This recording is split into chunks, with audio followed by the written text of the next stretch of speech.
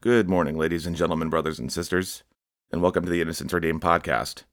I'm your host, Ray Bergman, and I was in prayer this morning. This wasn't really a planned podcast, but the Lord's been showing me something since yesterday.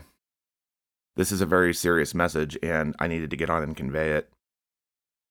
There are many of you who are either already blessed or will be blessed in the next several weeks or months, or have been already in the last year or two. There could be blessings of financial givings. There could be people put in your life. And you are going to be given a choice when these people and things are put into your life, these blessings, on whether or not you continue to do the right thing with what you've been entrusted with. Let's give an example here of what I mean by that. For months, I've been telling you that we need to be doing the right thing. We need to be the hands and feet of Jesus. When you see a brother or sister who's without, and you ignore them, and you are well off able to help them, you're being tested. When the Lord gives you someone in your life, whether it's family, relatives, friends, and then you know someone who's alone and crying out without company, and all you can do is say, I'll pray for you, but you don't know how to pick up a phone and call that person or email that person, you're being tested. And do not think for one moment the Lord will not remove blessings from your life and put you into a similar situation as that person who is either without or alone, to show you what it's like to go through the very same thing. And yes, there is a shakiness in my voice. That's the Holy Spirit. How this came to be is I'm walking through the furnace of affliction. Many of you don't know that. I've been going through one since about June. For those who don't know, that is a season of intense refining, and I mean intense. You are tried on every side and pushed down and pressed. But not all of it is bad, because if you're going to be doing the Lord's work, one of the things He shows you is what's needed and why He's calling you. Because there's a lot wrong in the body right now, and many, sadly, don't realize it. So, though I've been going through intense suffering in that way, it does work together for the Lord's good. Throughout this time, I've been noticing this pattern that I'll say, I'm alone. I don't have anybody near me. I need this. I need that. And before all that, I had done teachings on all these things, so everyone heard that message. And it should be taken seriously. Please, guys, do not let me be misunderstood here. That is not me crying out like, oh, just to get my way. No, that has nothing to do with it.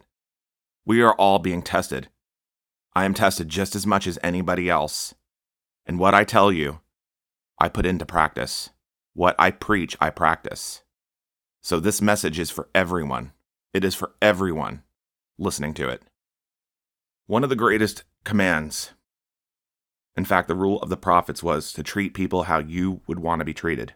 So in other words, if you were in need and you reached out and told someone and they didn't give to you, how would that make you feel? If you were alone, sitting by yourself and being dismissed and ignored, how would that make you feel? Some people have been through this before. They've been in wildernesses for years, being shown exactly what it was like, and that was to humble them, to show them to do the right thing, to put them in that situation so that in the future, when they came out of that wilderness, they would know how to treat other people well. Ladies and gentlemen, if we cannot love our neighbors as ourselves, if we cannot treat people how we want to be treated, if we ignore them, if we dismiss them, if we simply say, well, I'll pray for you, but we don't do anything further, when we're empowered to do much more than we're doing, what do you think the Lord's going to do about that? Do you think that He doesn't see the way you act when you ignore someone's email, when you ignore someone on a text or a call and don't get back to them, or when you put them off to go watch your little series on TV? This has happened to me through this furnace of affliction time and time again, and people who are doing it have been there on their own before.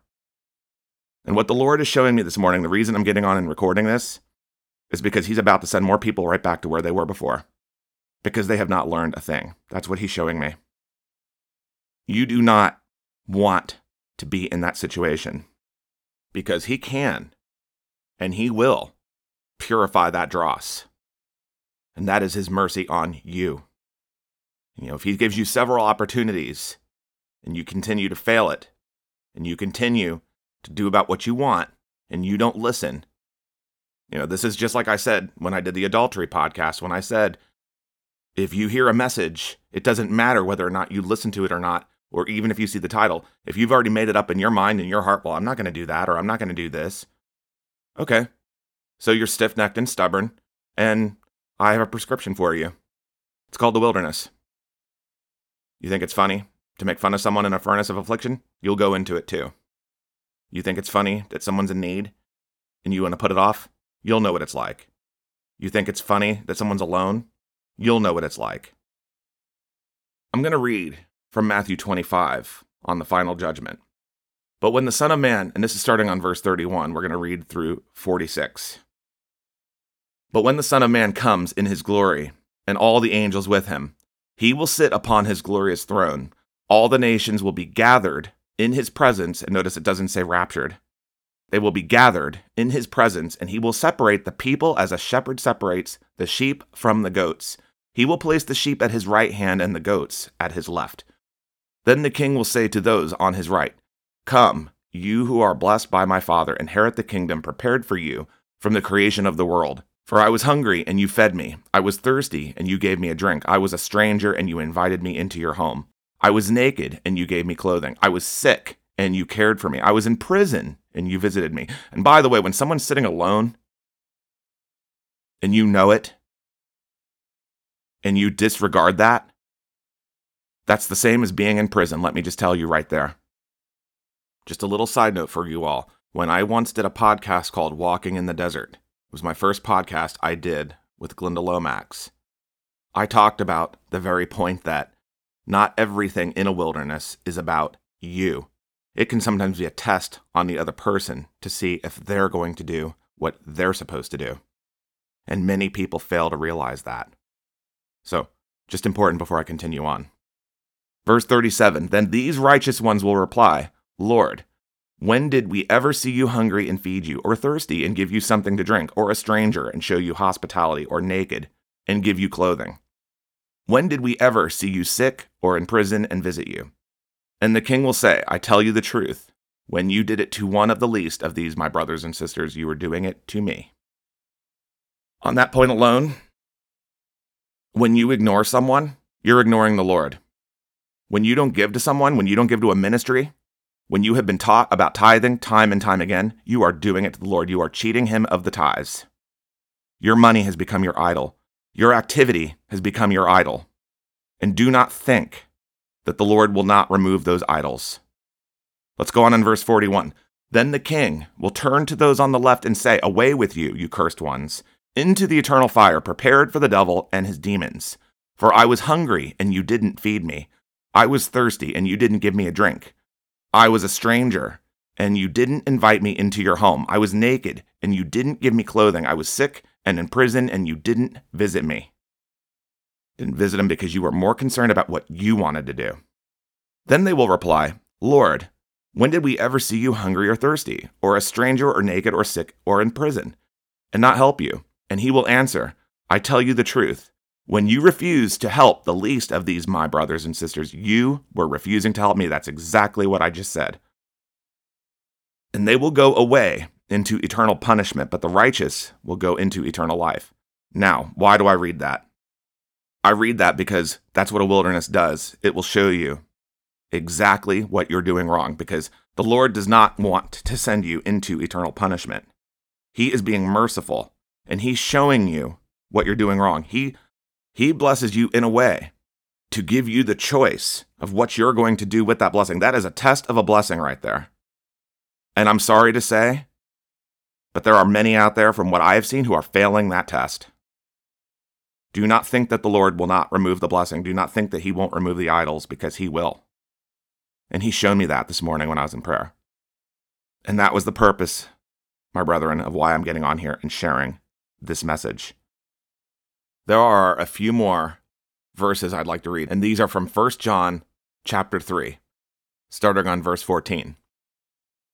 "If we love our brothers and sisters who are believers, It proves that we have passed from death to life, but a person who has no love is still dead. Anyone who hates another brother or sister is really a murderer at heart, and you know that murderers don't have eternal life within them. Essentially, you're killing their spirit. You don't have to be killing someone physically to kill their spirit, to break their heart.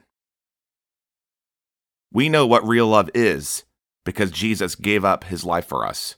So we also ought to give up our lives for our brothers and sisters. If someone has enough money to live well and sees a brother or sister in need but shows no compassion, how can God's love be in that person?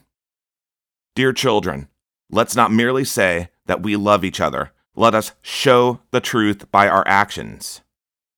That means you don't sit around thinking about it and send them away, and it's not even just giving. It's if somebody's in need of emotional support, you don't just send them on their way and say, well, somebody else will do it. Did I not talk about this under humble thyself? Well, guess what? There's going to be a lot of people being humbled because they still haven't gotten it. Verse 19, our actions will show that we belong to the truth. So we will be confident when we stand before God. Even if we feel guilty, God is greater than our feelings and he knows everything. Dear friends, if we don't feel guilty, we can come to God with bold confidence, and we will receive from him whatever we ask because we obey him and do the things that please him. There are a lot of people who want to be blessed, but do not know how to bless others, just saying. Another thing that needs to be addressed: judgment. In particular, silent judgment. Do you want to feel what that's like too? Because the Lord has no problem showing you. I had a sister I reached out to when I was having a bad day. And granted, I might have said a few wrong things. I repented for those. But you know what? She didn't answer me for 2 days. I gave her 2 days to see what she would do. You know what she did? She ignored me. Woe to you. Woe to you. Wait until you're in a situation where you need someone to cry to. You'll find out exactly what it's like. We are supposed to be there for each other as Christians in the body, and we are dropping the ball left and right. We are in a season where we're supposed to be giving thanks, and we are told by the apostles to give thanks for one another. How is disregarding someone giving thanks? Ladies and gentlemen, brothers and sisters, we better start taking this seriously. We are supposed to be planting good seeds while we have the opportunity, working while it's still light, planting those good seeds while there is still yet a bit of light in this world. Because once darkness comes, it's going to be too late. And what you do now is going to matter later. And I'm sorry for my strong tone. You know what? No, I'm not sorry for my strong tone. Because I have been constantly telling you this over and over and over again. And it amazes me, it astounds me, it perplexes me. It's disconcerting. You've been told the prophecies, you've been given all of these words over the course of several months. And the fact that I see it in my personal life, that goes to show you right there. There are several who are on the verge of failing those tests. And I'm going to be talking on the test when me and Glenda do our project. I don't know if I'm going to be doing that next or if I'm going to be doing another podcast first. But I really hope by this short little message that people start to get it. Because I would not want to see more of you go into the wilderness, but the Lord's indicated that that's about to start happening. Because there are many people who are dropping the ball, and he is not pleased with it. It is my prayer that you heed this message. It is my prayer that you take this seriously. We are running out of time. There is not time to be playing with this. And that said, that's all I've got for you today. To those of you who are already doing what you're supposed to do, to those who are making an active effort to change, keep going in the right direction. Keep walking in the Lord's ways because he is going to bless you for doing so. Don't give up doing good. All right, guys, I'll catch you next time. Have a great Sunday.